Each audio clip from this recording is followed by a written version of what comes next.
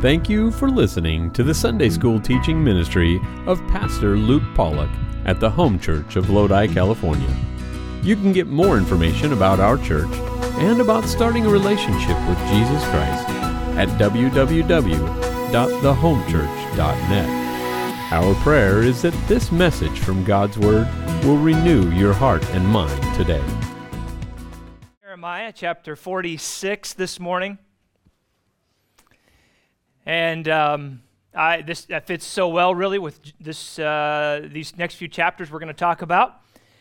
But in chapters number 1 through 45 that we've been talking about now for the last couple months, or a few months, these chapters have all been focused on Judah, the people of Judah, the nation of Judah. God has been giving messages to Jeremiah, to his people, and focusing on those people in particular.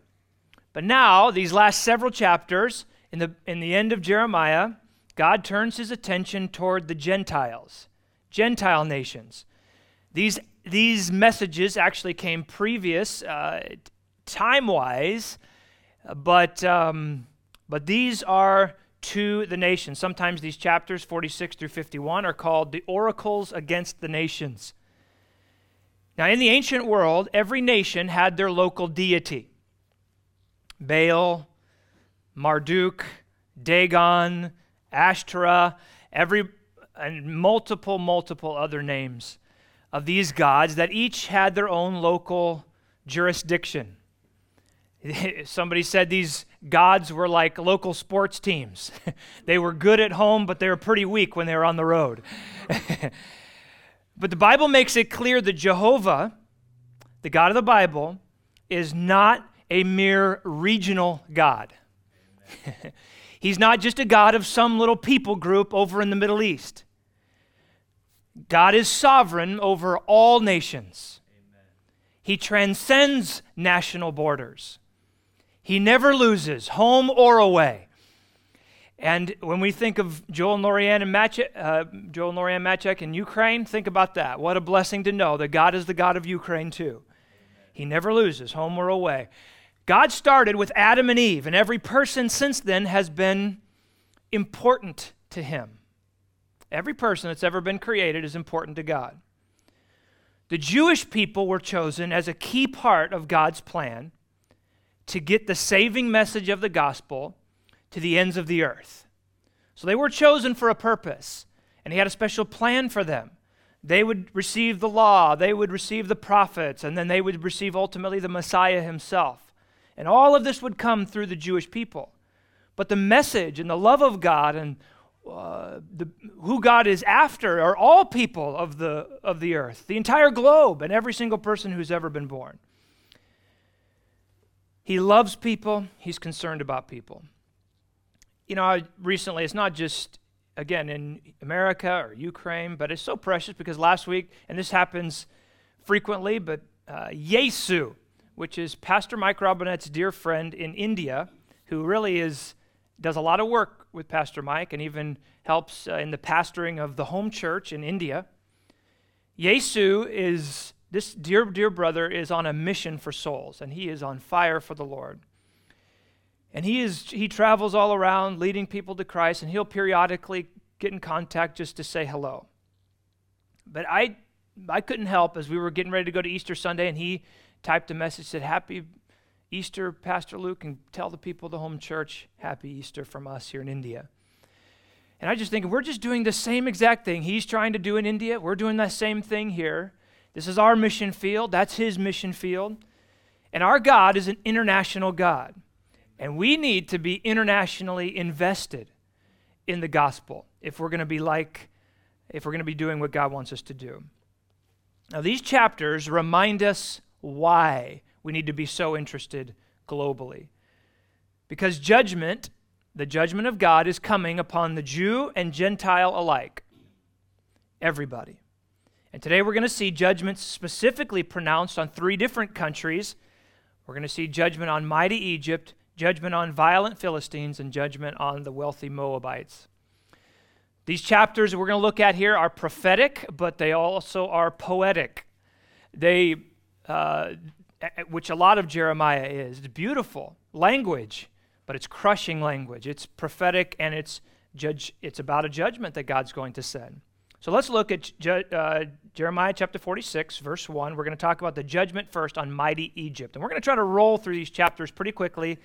So I'm asking you to put on your fastest ears that you have, and so you can listen real well. Verse 1, here we go. The word of the Lord, which came to Jeremiah, the prophet, against the Gentiles.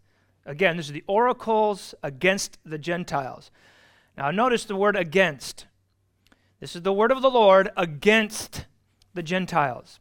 Again, although God loves the world, and God loves every person he's ever made, he must punish sin.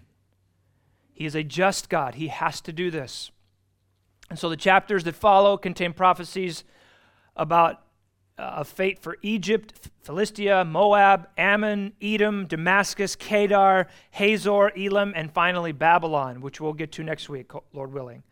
10 nations mentioned in all, covering nearly 1 million square miles of the globe. God is going to speak to these people. Again, as one commentator puts it, he said, God takes the powers and the superpowers of the ancient world and casually orders them around. Who does God think he is? God is the God of all nations. In fact, I've been meditating recently on the fact, and it's been several weeks, maybe because we've been going through Jeremiah, and it's just been in my heart and mind so much, that we live in such a time that people don't even think, it doesn't even come into the mind for most people we come in contact with, that there is a coming judgment. I mean, when's the last time you read a headline about God's plan to judge the world? You know, nobody says that. That's a ridiculous headline. You're not going to read it. Or when's the last time you were in a conversation at work and someone was asking you, I've just been feeling like God's going to judge people, the entire world, and that people may, there's some self-awareness of sin at certain times, but so many people it doesn't even register that there is coming a day when they are going to stand before God. Even many churches won't discuss this topic. We just totally ignore this as a possibility. It's a foreign concept to actually think there is coming a day where there is a judgment that I will stand in. But the Apostle Paul didn't ignore the judgment in the New Testament. In fact, his messages frequently in the book of Acts talk about God's coming judgment. That's why in his very sermon on Mars Hill in Athens, in Acts 17, it was so unusual for the Greek mind to even think, first of all, that there's one God who created all things, and he starts off with that, and then he ends about the judgment.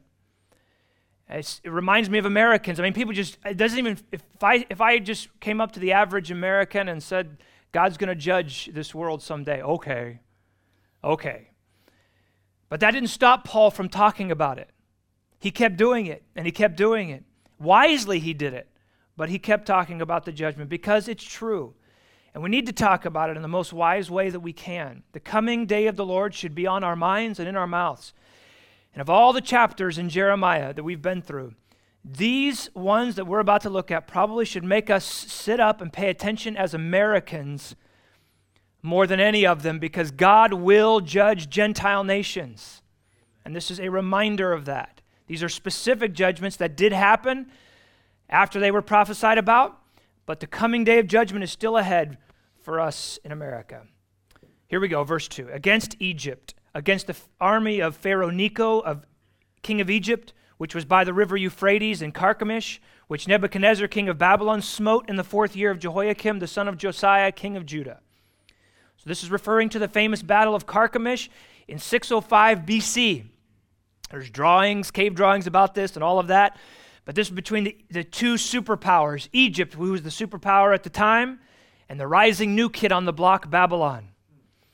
And the prophecy says here was given before 605 BC, and yet it describes this coming battle in detail. Egypt had already killed Josiah, king of Judah. Then they moved north into the area known as Carchemish, right on the Euphrates River, which now is modern-day Turkey and Syria border. Egypt's pride was their military.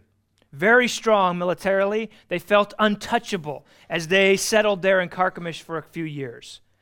But here's the warning that God's given to them and for any nation or any person who feels invincible.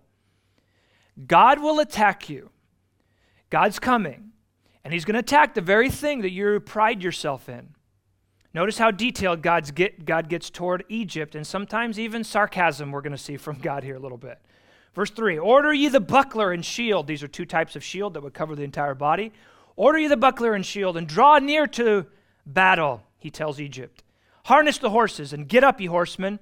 Stand forth with your helmets, furbish the spears, and put on the brigandines, or the coat of mail.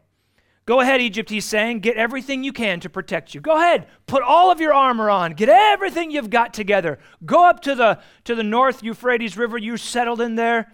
Put on everything. In verse 5 then, wherefore have I seen them dismayed and turned away back, and their mighty ones are beaten down and are fled apace, and look not back, for fear was round about, saith the Lord. Let not the swift flee away, nor the mighty man escape. They shall stumble and fall toward the north by the river Euphrates. Who is this that cometh up as a flood, whose waters are moved as the rivers? Egypt riseth up like a flood, and his waters are moved like the rivers. And he saith, I will go up, and I will cover the earth. I will destroy the city and the inhabitants thereof. Now Egypt is a country who has boasted and even worshipped the Nile River. They boasted about their great Nile. The Nile River would come and flood the plains every single year. And the pharaohs boasted that just like the Nile flooded the plains, the Egyptians would fill the whole earth the same way. And that's what God's saying here. God is saying, fine, who is he that cometh up like a flood? Verse 7, whose waters are moved as the rivers? Egypt rises up like a flood. But God invites them to bring their soldiers. Go ahead, bring them all like a flood to the great Euphrates River. Verse 9, come up, ye horses, and rage, ye chariots, and let the mighty men come forth, the Ethiopians and the Libyans that handle the shield, and the Lydians that handle and bend the bow. Such detail that God knew about how experts each of these people groups were. Verse 10, for this is the day of the Lord God of hosts, a day of vengeance, that he may avenge him of his adversaries. And the sword shall devour, and it shall be satiated and made drunk with their blood. For the Lord God of hosts hath a sacrifice in the north country by the river Euphrates. Again, this is the Battle of Carchemish, a famous battle. It took place in the north right along that river Euphrates. So think about this, the people of the river, the Nile River that is. That is their boast, that is their strength, that's what they talk about. The people of the Nile were defeated at another river, the Euphrates River. Then verse 11, go up into Gilead and take balm, O virgin, the daughter of Egypt. In vain shalt thou use many medicines, for thou shalt not be cured. The nations have heard of thy shame, and thy cry hath filled the land. For the mighty man hath stumbled against the mighty, and they are fallen both together. It says the nations have heard of thy shame, speaking to Egypt, God is here. The nations truly did hear the shame of Egypt. This battle, again, famous because it marked the beginning of a new superpower, of Egypt's defeat and Babylon rising. And after this battle in the north, God moves down now into the country of Egypt itself. He says, so bring your armies up, I'll defeat them up there, and now it's time for Babylon to come move into Egypt itself, into your country. Verse 13, the word of the Lord spake to Jeremiah the prophet, now Nebuchadnezzar, king of Babylon, should come and smite the land of Egypt. Declare ye in Egypt, and publish in Migdol, and publish in Noph and Tahpanhes. Say ye, stand fast and prepare thee, for the sword shall devour round about thee. Why are thy valiant men swept away, he says. They stood not, because the Lord did drive them. He made many to fall, yea, one fell upon another. And they said, arise, and let us go again to our own people, and to the land of our nativity from the oppressing sword. They did cry there, Pharaoh, king of Egypt, is but a noise. He hath passed the time appointed. God says the king, this Pharaoh who once had all the power he could ever imagine, look at what he says, is now just a noise. He's just a talking head. His day is done. The appointed time for him is past. Notice again how God is in control of every king, every kingdom. This is all God's work. The true king is about to speak. Verse 18, as I live, saith the king, whose name is the Lord of hosts, surely as Tabor is among the mountains and as Carmel by the sea, so shall he come. That is Nebuchadnezzar. He is saying Nebuchadnezzar will come, and he will take Egypt captive. Verse 19, O thou daughter dwelling in Egypt, furnish thyself to go into captivity. Here's your warning, Egypt. Get ready. Furnish thyself, because you're about to go into captivity. For Noph shall be waste and desolate without an inhabitant. Egypt is like a very fair heifer, but destruction cometh. It cometh out of the north. Egypt, as you know, probably loved to worship golden calves. God's people themselves were so influenced by that. But now look what God says. He says, oh, you like to worship golden calves, do you? Well, let me tell you something. Egypt, you're just like a young, beautiful, young, fatted calf. And you're about to be slaughtered. It was also well known that Egypt had mercenaries in their fight, especially at the Battle of Carchemish. And God doesn't miss that detail at all. Look at verse 21. Also her hired men are in the midst of her like fatted bullocks. For they also are turned back and are fled away together. They did not stand because the day of their calamity was come upon them, and the time of their visitation. The voice thereof shall go like a serpent. Another reference to Egypt's gods, snakes. If you ever see their mummies or you ever see any of the things, you'll see the snakes on their helmets and all kinds. They love the snakes. And God says, the voice thereof shall go out like a serpent. For they shall march with an army and come against her with axes and hewers of wood. They shall cut down her forest, saith the Lord, though it cannot be searched, because they're more than the grasshoppers and are innumerable. Again, God's saying Babylon, this great nation, is going to come down with a huge army, and it'll be like grasshoppers taking over Egypt, innumerable. And let's finish this. The daughter of Egypt shall be confounded. She shall be delivered into the hand of the people of the north. That is Babylon. The Lord of hosts, the God of Israel, saith, behold, I will punish the multitude of No and Pharaoh and Egypt with their gods and their kings, even Pharaoh and all them that trust in him. And I will deliver them into the hand of those that seek their lives, and into the hand of Nebuchadnezzar, king of Babylon, and into the hand of his servants. And afterward it shall be inhabited, as in the days of old, saith the Lord. Now notice that this punishment here at the very end that God is bringing is not a total destruction. God said, afterward it shall be inhabited. And that's exactly what happened. Babylon came in, history tells us, wiped out Egypt, but even to this day, Egypt has come back and still is inhabited as a nation. Every word, every jot and tittle has come to pass, and it will still continue to come to pass in the Word of God. But notice now at the very end of this chapter, there's a shift. God stops addressing the Egyptians, and he then turns again to his people for 2 verses here. These are his people who are living in Egypt after the captivity. Again, this is spoken of way before this, but this is for them, verse 27. But fear not thou, O my servant Jacob, and be not dismayed, O Israel. For behold, I will save thee from afar off, and thy seed from the land of their captivity. And Jacob shall return, and be in rest, and at ease, and none shall make him afraid. Fear thou not, O Jacob, my servant, saith the Lord, for I am with thee. For I will make a full end of all the nations whither I have driven thee. But I will not make a full end of thee, but correct thee in measure. Yet will I not leave thee wholly unpunished. So here's what God is saying. God's saying to his people who, as we know, all the previous 45 chapters were to them, and many of them speaking to them that you're going to go into captivity. I'm going to send you into captivity, and then, of course, as we know, what's going to happen after many of them are in captivity, the remnant that is left, many of them get fearful. And so they escape to Egypt, and they think they're going to be safe in Egypt. God promises this remnant now in Egypt that many of them will be judged, but then there will be a remnant of a remnant. And he says to them, I want you not to fear. I will not make a full end of thee. My correction, my punishment will be in measure, meaning it'll be only for a short period. It'll be according to the crime. But, he says at the very end, I will not leave thee wholly unpunished. Punishment was still necessary. You're going to have to face it, but I'm not going to completely wipe you out. There's a great parenting principle here real quick for any of you parents out there. We correct as parents in measure to the crime.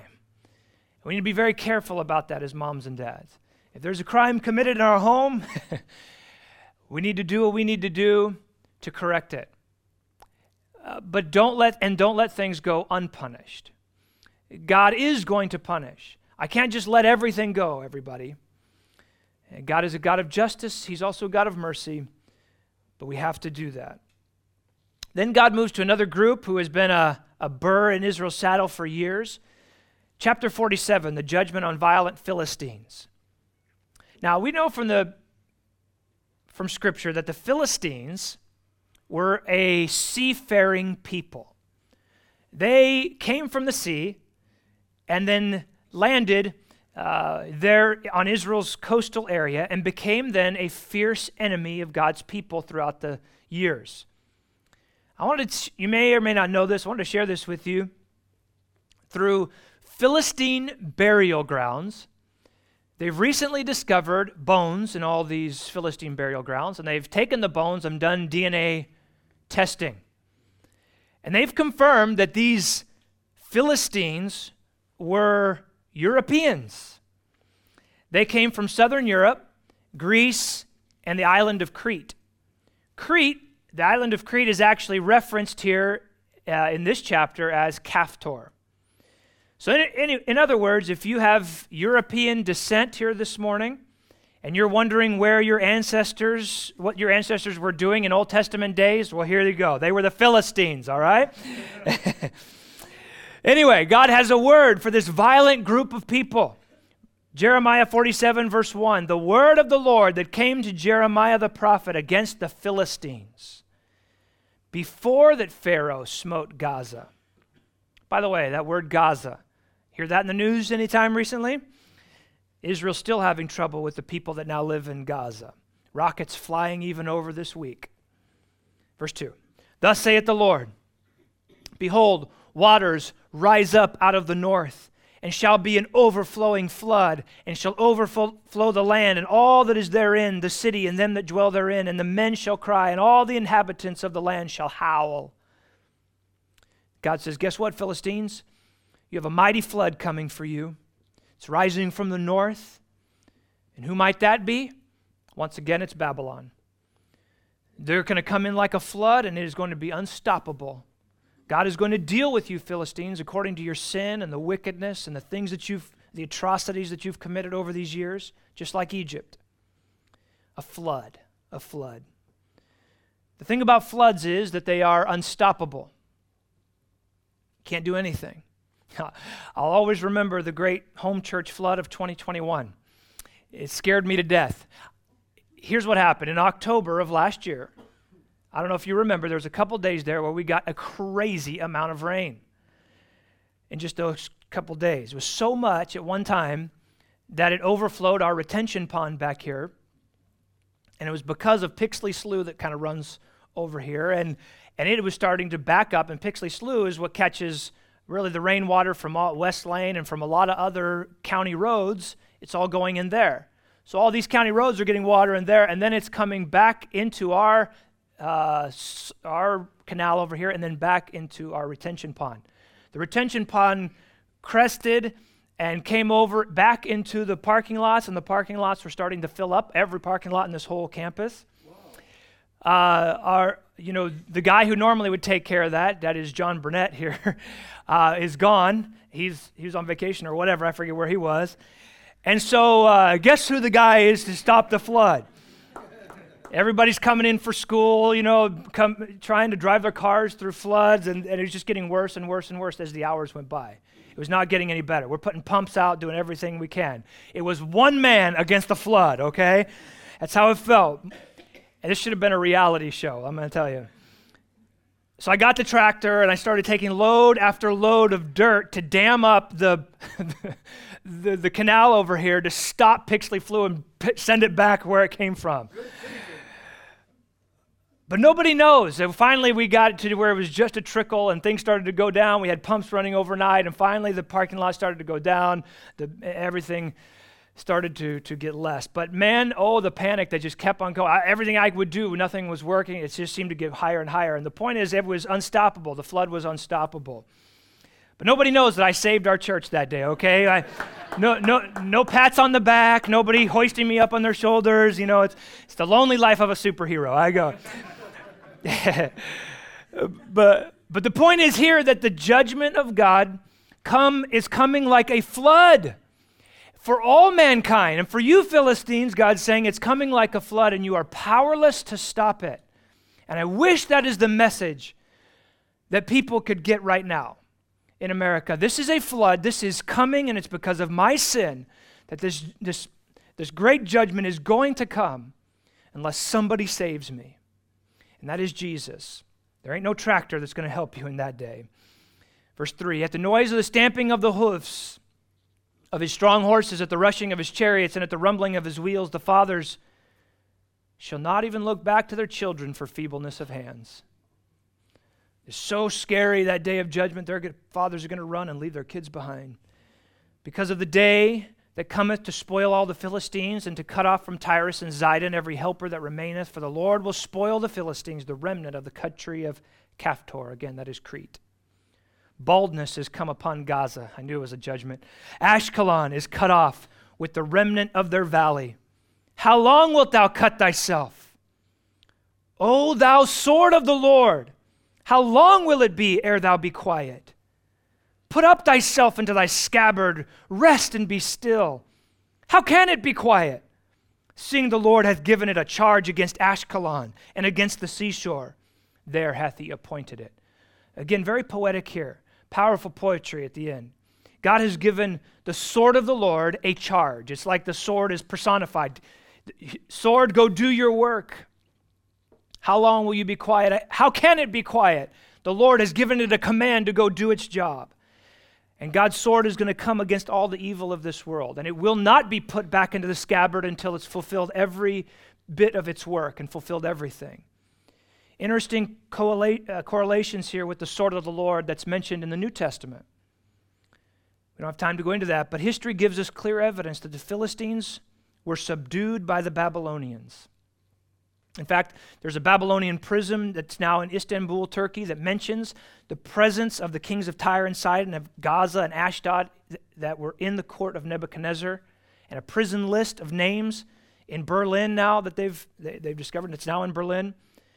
Records the rations for all these kings of Ashkelon and notes other prisoners. So we know all of this took place. The sword of the Lord will always do its job.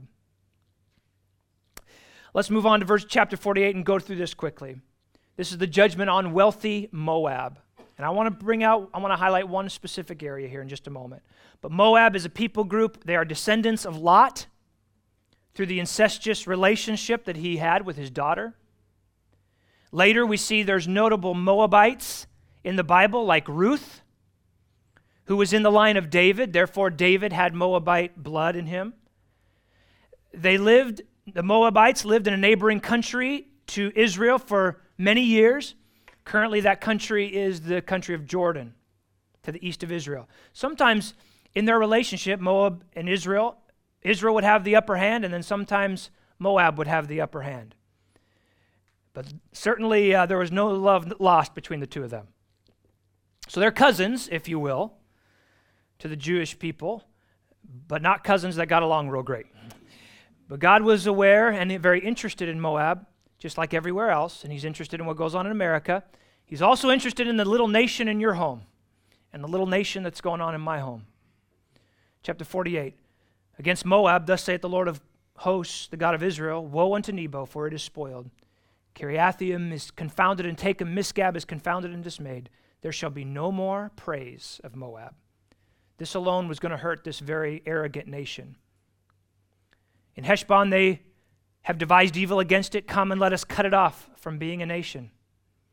Also, thou shalt be cut down, O madman. The sword shall pursue thee.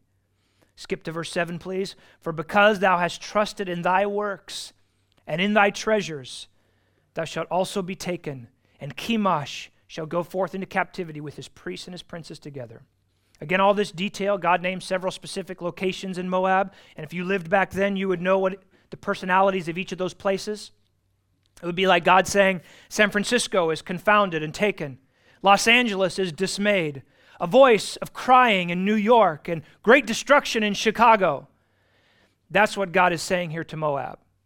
Each one of these places, if you lived in this country, you would know the detail of each of those situations, and if you lived there, it should send a shiver up your spine. God knows the name of every location, and he knows everything that's going to happen in every city. But again, it makes it so plain that God sees and knows all of us. Verse 7, it says, why God's doing this, thou hast trusted in thy works and in thy treasures. Moab was wealthy because they owned the trade routes and charged taxes on travelers, and they also had a booming wine industry. They were a wealthy, wealthy nation. And in verse 7 there it also says that Chemosh shall go forth into captivity. That was their god. Chemosh was the principal Moabite deity, and sacrificing children was an important part of their cult. You put your screaming, crying baby on the hands of Chemosh. Solomon later on erected a high place for Chemosh because his wife had influenced him. But then later Josiah demolished it.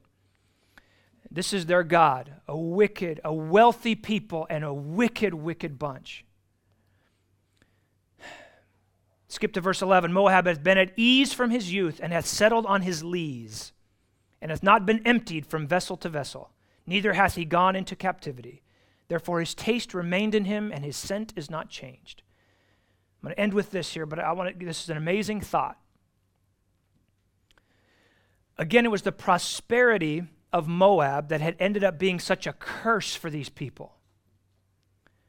This is a remarkable word picture here in verse 11 that God uses, and it's so relevant for us, I think. The problem with Moab is that they had been at ease from their youth, and they had settled on their lees, or their dregs. This is a picture from the ancient process of refining wine. After fermentation, the wine would sit in the jar or bottle, and all the impurities, the dregs, would settle on the bottom. The lees or the dregs would settle on the bottom. Something like coffee grounds at the bottom of a cup. Then they would take that and carefully pour that into another vessel, leaving the dregs in the first vessel. And the same thing, any dregs that were left in that one would settle to the bottom, and then they would pour it again and do that several times to get out the impurities so that it wouldn't spoil the taste. But God says here to these people, Moab, you wine growers, you people who know about wine, you have not been emptied from vessel to vessel. Moab, you haven't been shaken up in a while. You haven't been disturbed. You've been at ease. And now you're settled, you're comfortable, you're complacent. And the wine is now spoiled and full of impurities. In the book, Hudson Taylor, in his early years, there's a chapter in there titled, Emptied from Vessel to Vessel, from this passage. It describes how unsettling, there were several months of his ministry that were so unsettling and so many difficult things happening in his life, but how through those difficulties, God used that to really give him a fruitful ministry in China. Let me just remind all of us here this morning that if we're not emptied out from time to time, if we're not disturbed, then what's going to happen is the taste and the scent is going to remain. This taste and the scent of our impurities, we just kind of sit there, we get so settled, and we don't think of God, our minds run to other things. God says it's actually good for you sometimes to be disturbed. It's good for you to be shaken up. It's good for you to be poured out from vessel to vessel. Moab had just settled. They'd gotten too comfortable.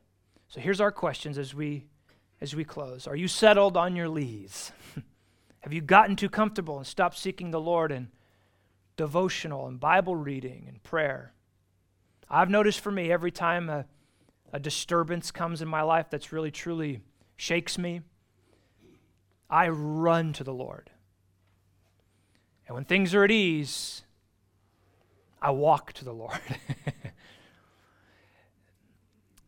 We want the ease of life, but with that ease comes danger. Don't let your time with the Lord slip just because things have been going good. The disturbances work for our good. They help clean out those impurities. Lord, help us run to you. Lord, this morning. We hope you enjoyed listening to the preaching and teaching from God's Word today. You can get more information about our church and about starting a relationship with Jesus Christ at www.thehomechurch.net. From all of us here at the Home Church in Lodi, California, thank you for joining us.